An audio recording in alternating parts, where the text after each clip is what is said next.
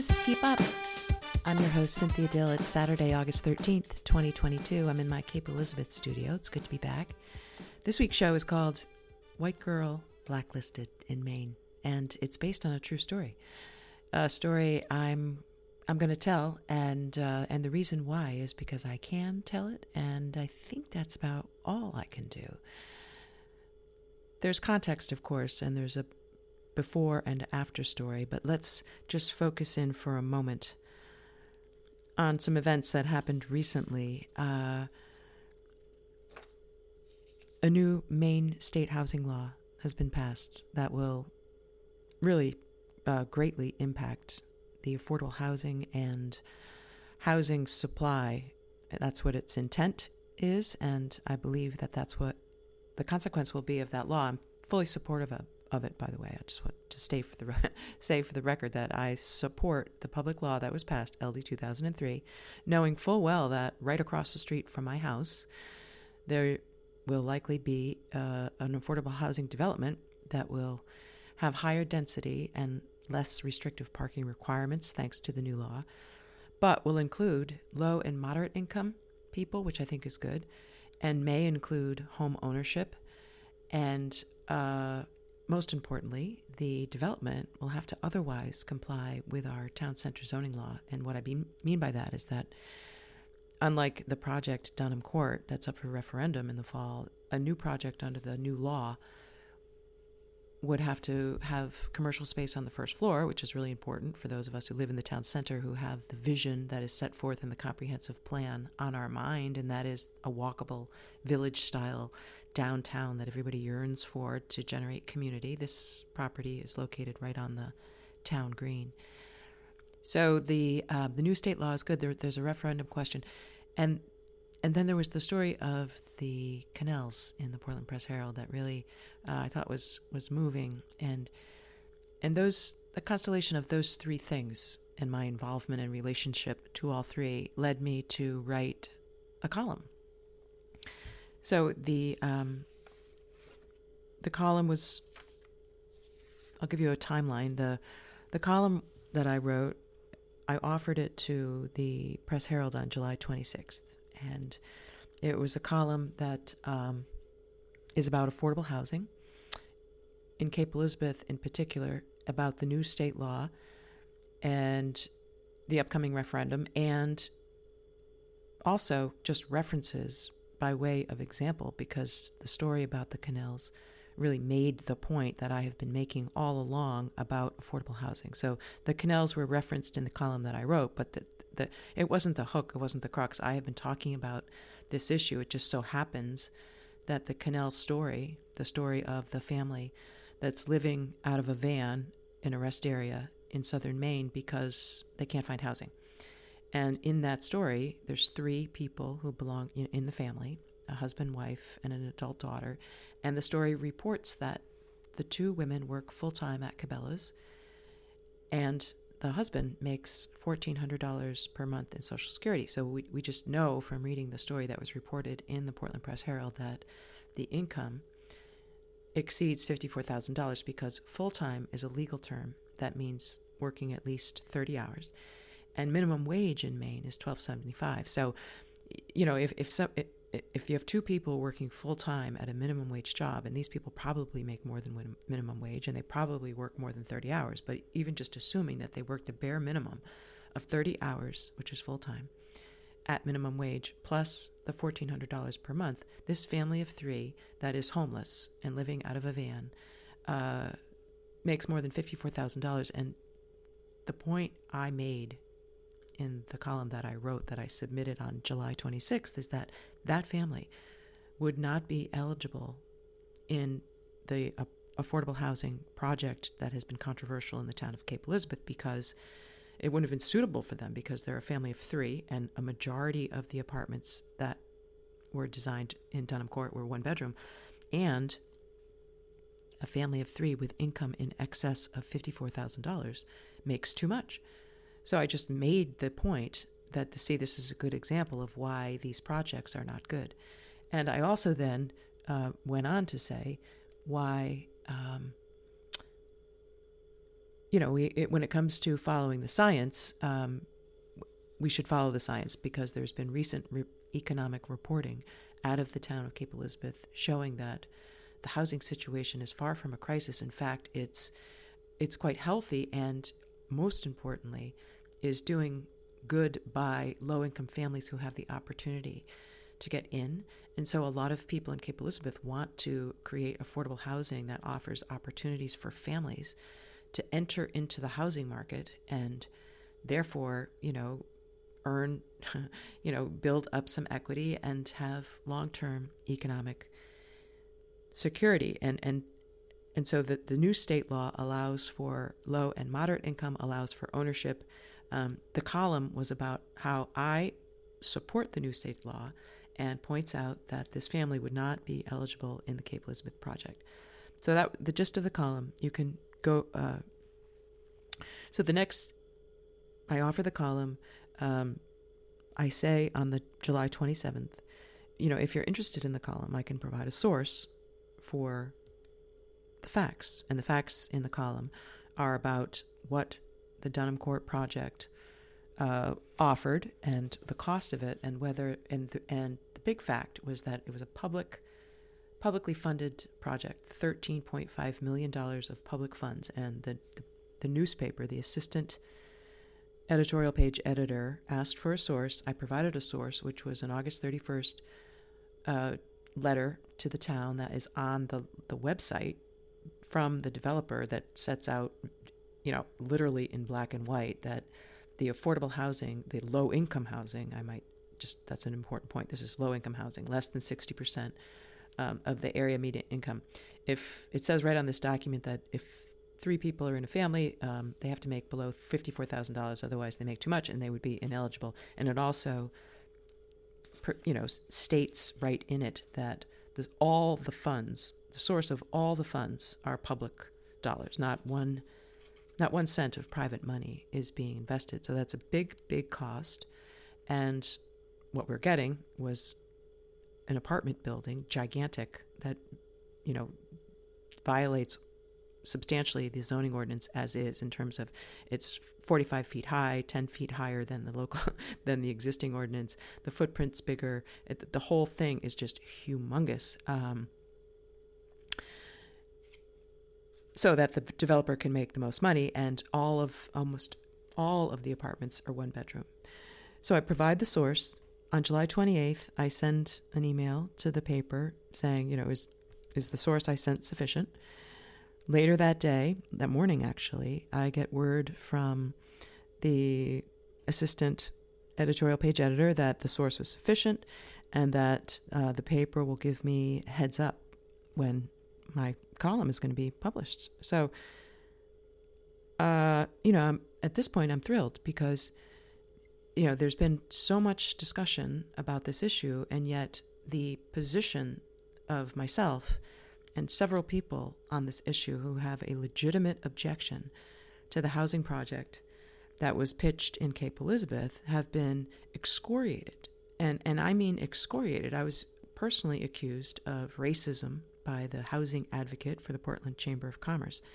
But in particular, the newspaper, the Portland Press Herald, has editorialized several times, and has allowed the developer, Inc., to, market this project, and has attached an artist's rendition, this piece of marketing that shows this beautiful building, as if it's not going to have any heat pumps or, acres of pavement, and as if it's not going to overshadow our beautiful historic town hall that it's, right in its front yard. This thing is projected, would be right on the town green, right next to the town hall. I'm excited that finally, the fact of the matter that this project is not like the affordable housing developments that the new state law encourages and in some sense it, requires the increased density. This is a for-profit, low-income housing project, the one that was pitched in Cape Elizabeth.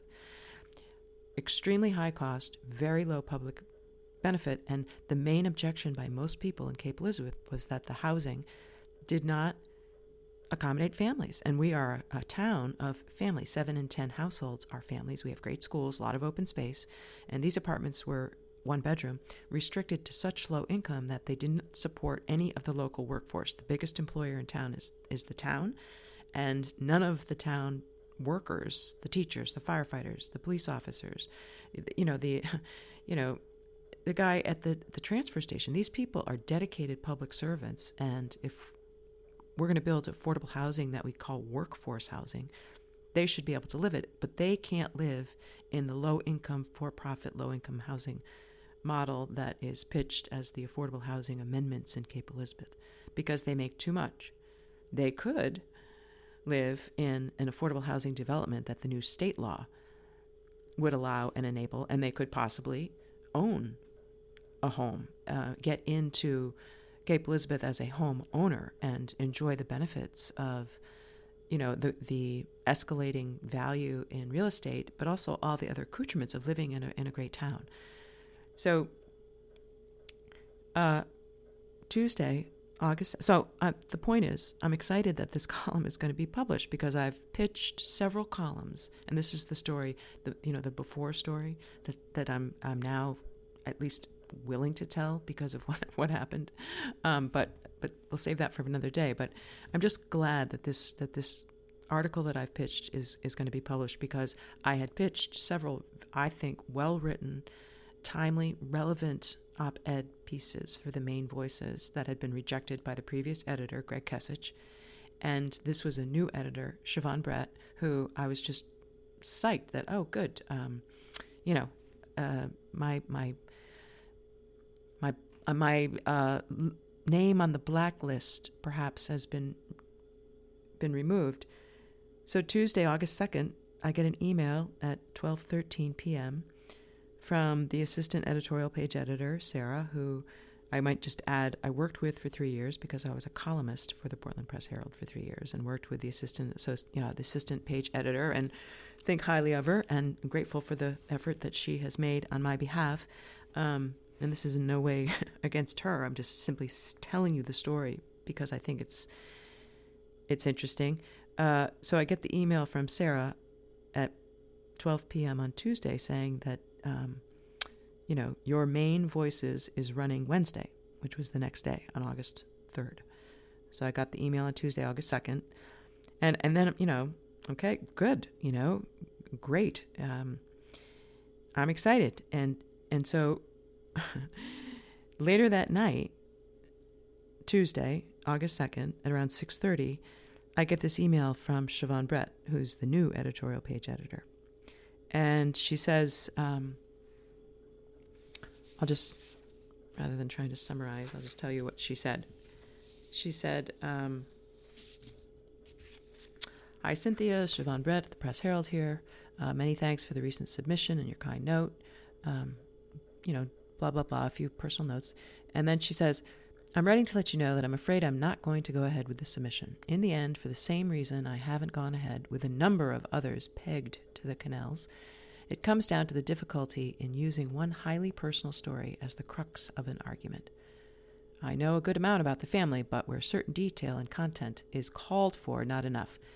Now, I'll just remind you that the story about the canals was very moving. I mean, very moving. But my column, the only facts that I relied on about that family was that it was a sad story and they would not be eligible to live at Dunham Court. And those facts are based on reporting that was done by the Press Herald. It was the Press Herald that reported this family of 3. And they really, they went out of they did an excellent job reporting on the story, and it caused a lot of public interest.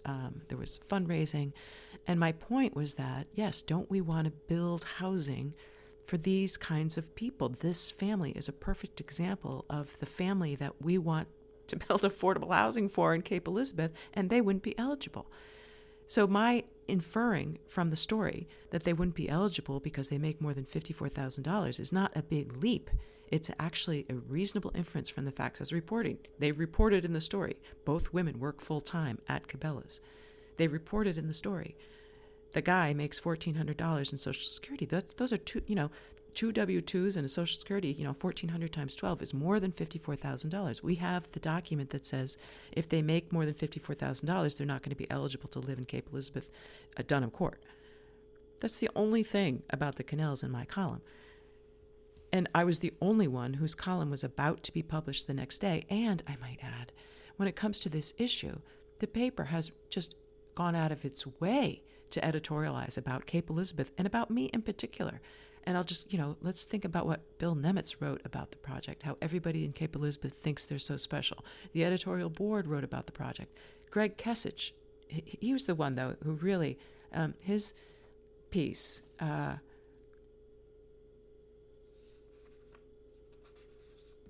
The View from Here, he said that the people of Cape Elizabeth, he called the people of Cape Elizabeth, 10% of registered voters who put the Dunham Court project out for referendum, Greg Kesich referred to as a couple of loudmouths. And in his piece, The View from Here, Greg Kesich, he wants to thank Cape Elizabeth for the lesson. He's really snarky. Refers to a few entitled loudmouths that have killed the town's first affordable housing development in a generation. That's just complete nonsense. Like, there's been this mantra, there hasn't been a low-income housing project, or there hasn't been an affordable housing project in Cape Elizabeth in 50 years. And that just, it's not true. Yes, there isn't a large for-profit low-income housing project, but that doesn't mean that we haven't been building affordable housing. Now, maybe it hasn't been at the rate that some people like, but there's a law already on the books that mandates every new development to have 5 or 10% of affordable housing. And there are people in town who, thanks to that law, are getting ahead, and that's what the people in town who are opposed to Dunham Court would like to replicate, because there's evidence showing that this model is not only efficient in the sense that public dollars aren't being used to pad the pockets of developers, but instead investing in its citizens. So Greg Kesich writes this piece. He says that the developers pulled out because after going through an exhausting planning process with the town. Okay, that's complete nonsense. The exhausting planning process was the developer having Zoom calls with our planner that there are no public records of. Several calls. And then all of a sudden, the developer is at a workshop with a PowerPoint, and the next thing we know, it's being referred to the planning board to, approve an amendment to the zoning ordinance to allow for this project. They had already authorized tax dollars to draft up a TIF agreement. I mean, it's taken less time for the developer to have pitched the proposal and then got the vote out of the town council that was later sent out a referendum. It took that's a less amount of time than the time that the townspeople who collected signatures have been waiting for this referendum. I mean, so this notion that Greg Kesich says that this poor developer went through this exhausting planning process is absolute nonsense. And then it says that even if they won, God forbid, they have to defend this project at the polls. And keep in mind, this was no organized partisan campaign in Cape Elizabeth that put Dunham Court out to referendum. This was a bipartisan group of volunteers across the socioeconomic spectrum who opposed the project because it's a complete ripoff. It's for-profit low-income housing that excluded kids and families and excluded our workforce and was going to take up a big space on our town green and be, cheap and ugly and just make a ton of money for bankers and developers. So if people want to be, for that, they can, but there's no reason to say that having that project go out to referendum is somehow, we have to feel sorry for the developer. The developer in this case got the keys to the castle. When they pitched this project, they suddenly, by some unspoken, unwritten rule certainly, got access every single time there was an email sent to the town council. They would get the email. They were forwarded the email. They got all the addresses of people in town so they could send out marketing materials and invite to this, fake marketing town hall that they pushed around all these, artist renditions. And that's the exhausting process that they that they had to go through, and not a single cent of private money was going to go into this project. So this idea that somehow these poor developers were spending all this time and money is just nonsense. It took like 6 months from the first Zoom meeting for the thing to be like totally in the bag for a vote. And then the townspeople had 20 days to collect signatures to put it on a referendum. So the fact that I'm telling you this because that's why it was important for my piece to get in the paper, I thought, because it offers up a rejection of this idea that the people in Cape Elizabeth are entitled loudmouths. And I'll just, one more thing. In one of the newspaper stories, the reporting, that one of the stories reported by Kelly Bouchard specifically named me as being, as somebody, opponent of the so-called affordable housing amendments in Cape Elizabeth and Dunham Court, and then says, and her house is like has the assessed value of $882,000 across real estate sites.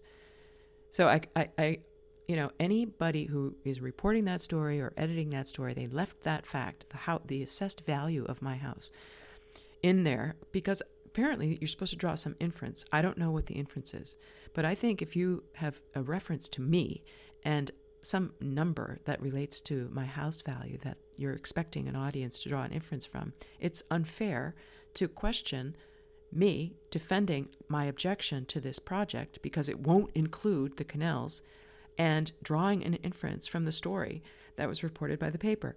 So I say to Siobhan, right? She tells me she's not going to print it. I write back that night. Every single story is highly personal. People vilified in Cape Elizabeth are people. Isn't it noteworthy that the family the paper highlighted as the poster child of the housing crisis would not be eligible at the project touted by the paper as the poster child of NIMBY? And I said, you should stick with the decision to publish it. And she didn't. She didn't. She basically, very nicely said, basically, fuck you. And so,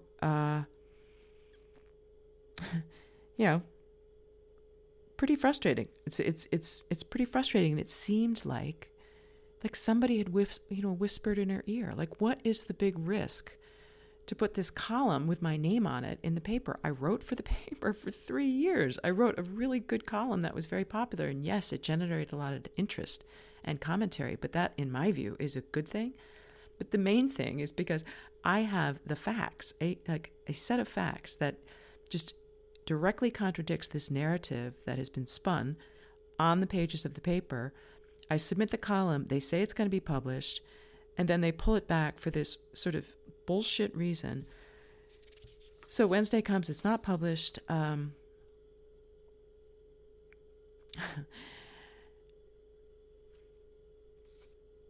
So I wait, Wednesday comes, and August 4th, I was like, all right, well, I'm not just going to sit here, right, and stew about it, although I was just incredibly frustrated by it by this point. Maybe you can't understand it, but someday I will just imagine that there's a context, a story before and a story after, but just accept that I'm frustrated. So what I'm going to do is I'm going to write about it. And so I Google, I write columns. I'm the owner of a media company, and it includes this podcast and columns like the one that I submitted that's now on my website, syndicatemedia.net.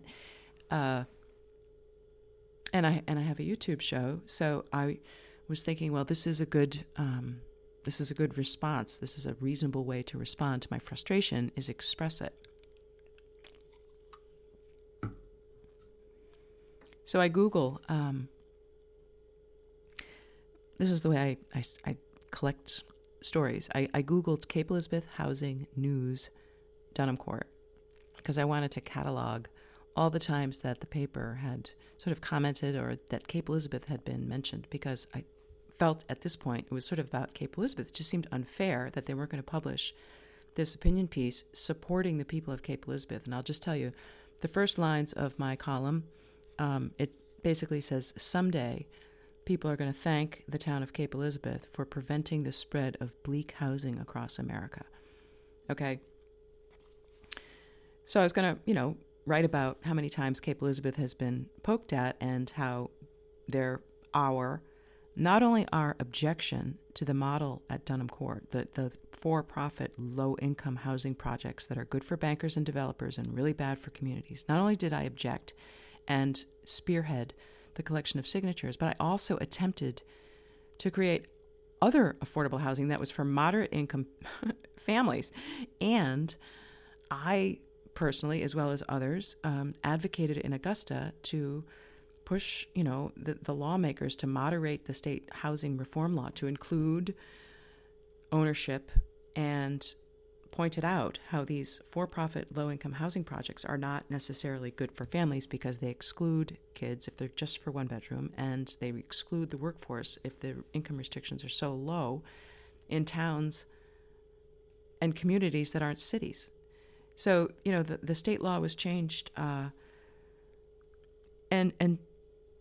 so I'm Googling this, and sure enough, this is, I guess I'm burying the lead, but sure enough, I see this link to Maine Voices, Press Herald. The heading is "Don't Beat Up Cape Elizabeth for Rejecting Affordable Housing Project," and then you go to click on it, and there's this page, and it says "Whoops."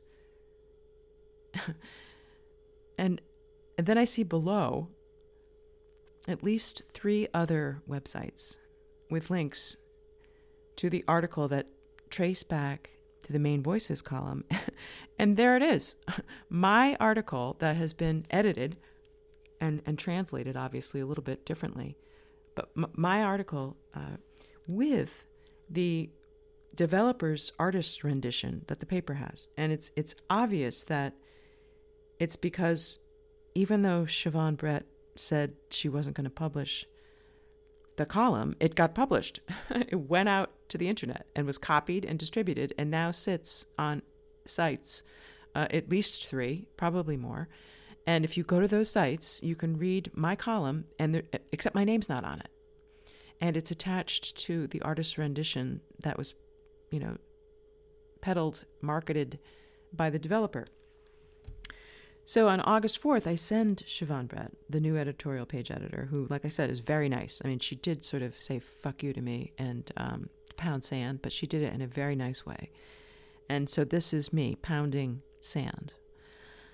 On August 4th, I say to her in an email, your last-minute decision to pull the column was not without consequence.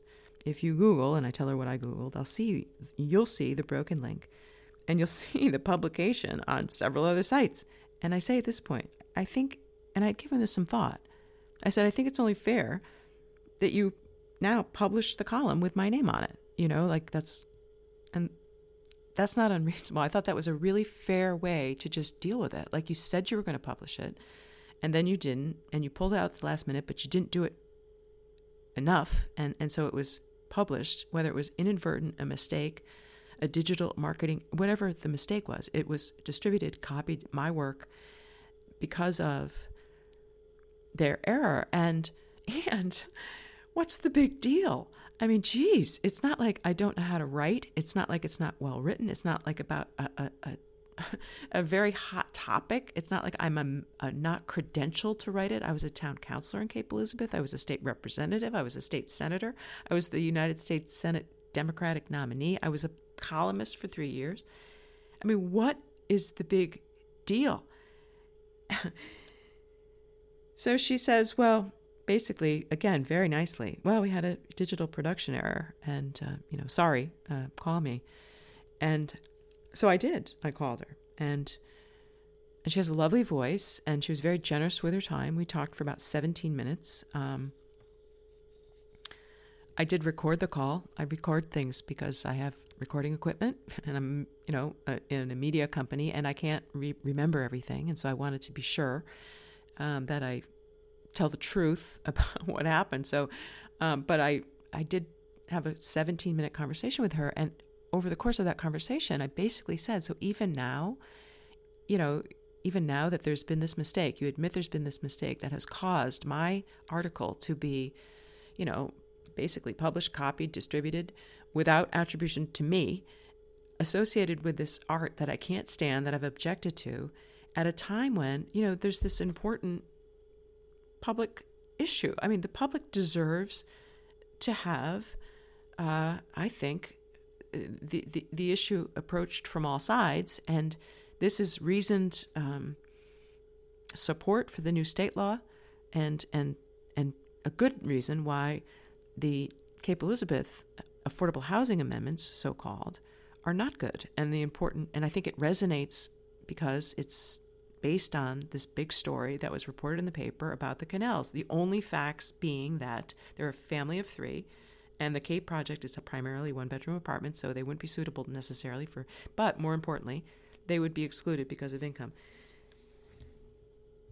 So we have this conversation. She says, basically no, but she says, but I get her to agree. I said, well, at least, this isn't an exact quote, this is me paraphrasing. I said, well, why don't you think about it? I said, all I'm asking is the professional courtesy of just publishing it now so that, I can have credit for the work that I did. This is a new idea, by the way. This isn't something that other people have been arguing. This was me. I'm not saying that this is like The Big Short and I'm Michael Lewis. I'm just saying that this was me pointing out that this is a for-profit, low-income housing project that was publicly funded, and the public cost far outweighs the public good. And that argument is backed up by numbers, and it's not like it's way out on a limb to think that there are some policies that are meant to do good, but simply don't. There's just this Saturday in the Wall Street Journal. If you read the Wall Street Journal, there was a very interesting article written by Roger Lowenstein about the economist Arthur Okun. I think that was his name. Yeah, Arthur Okun. He was a liberal economist, but he talked about leaky buckets. And there are just some public projects that are aimed at addressing income inequality, which, let's face it, that's what the housing issue is for, in my view. The lens that we should analyze the housing crisis, so-called, is that people without a lot of money are in a housing crisis. People who have money, okay, the higher echelons of society, there's no crisis. They have several homes. In fact, every single home that is offered up for sale in Cape Elizabeth is snatched up immediately.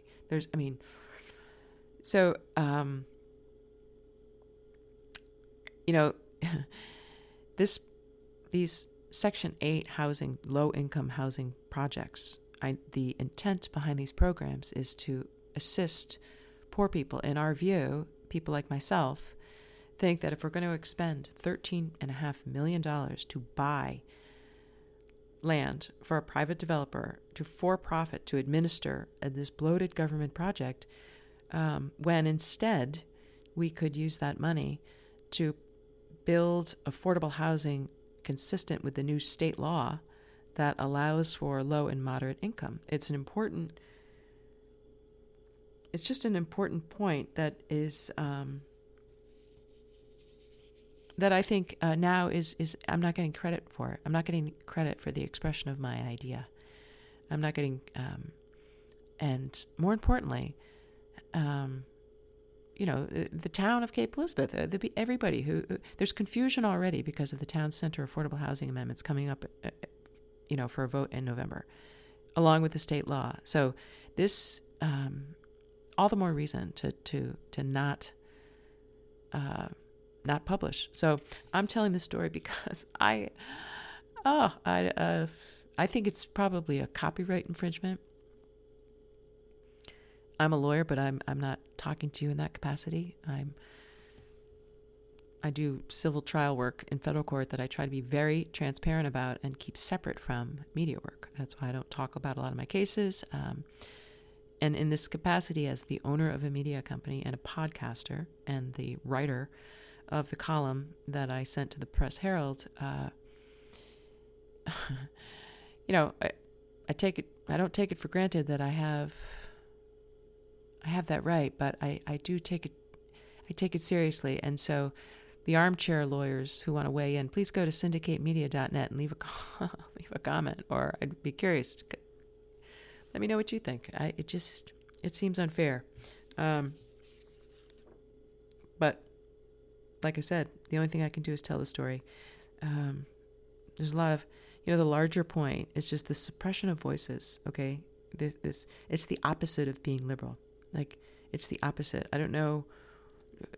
I called this podcast White Girl Blacklisted in Maine for a reason. And the reason is because I was falsely accused, maliciously accused, I think, at least amounting to recklessly accused of being racist for having a reasoned objection to a project that by white people and who can't see the fallacy of their own arguments and see the intrinsic racism they themselves are expressing by just assuming that they speak for Black people or people of color, or that Black people of color support Dunham Court. There's no basis to believe that. I mean, there's not a lot of Black people and people of color in the state to begin with, and Cape Elizabeth is a reflection of that. But many of them signed the petition to put the so-called affordable housing amendments on the ballot because they're opposed to Dunham Court, because they recognize that paying a corporation to administer low-income housing is not what we want to do to help people in Cape Elizabeth achieve the opportunity of affordable housing. Affordable housing is different, and we have a right to do it differently, and thank God we have the right to express ourselves. So thanks for listening, and and I'll keep you posted. Until next time, this is White Girl Blacklisted in Maine. Cynthia Dill. Take care.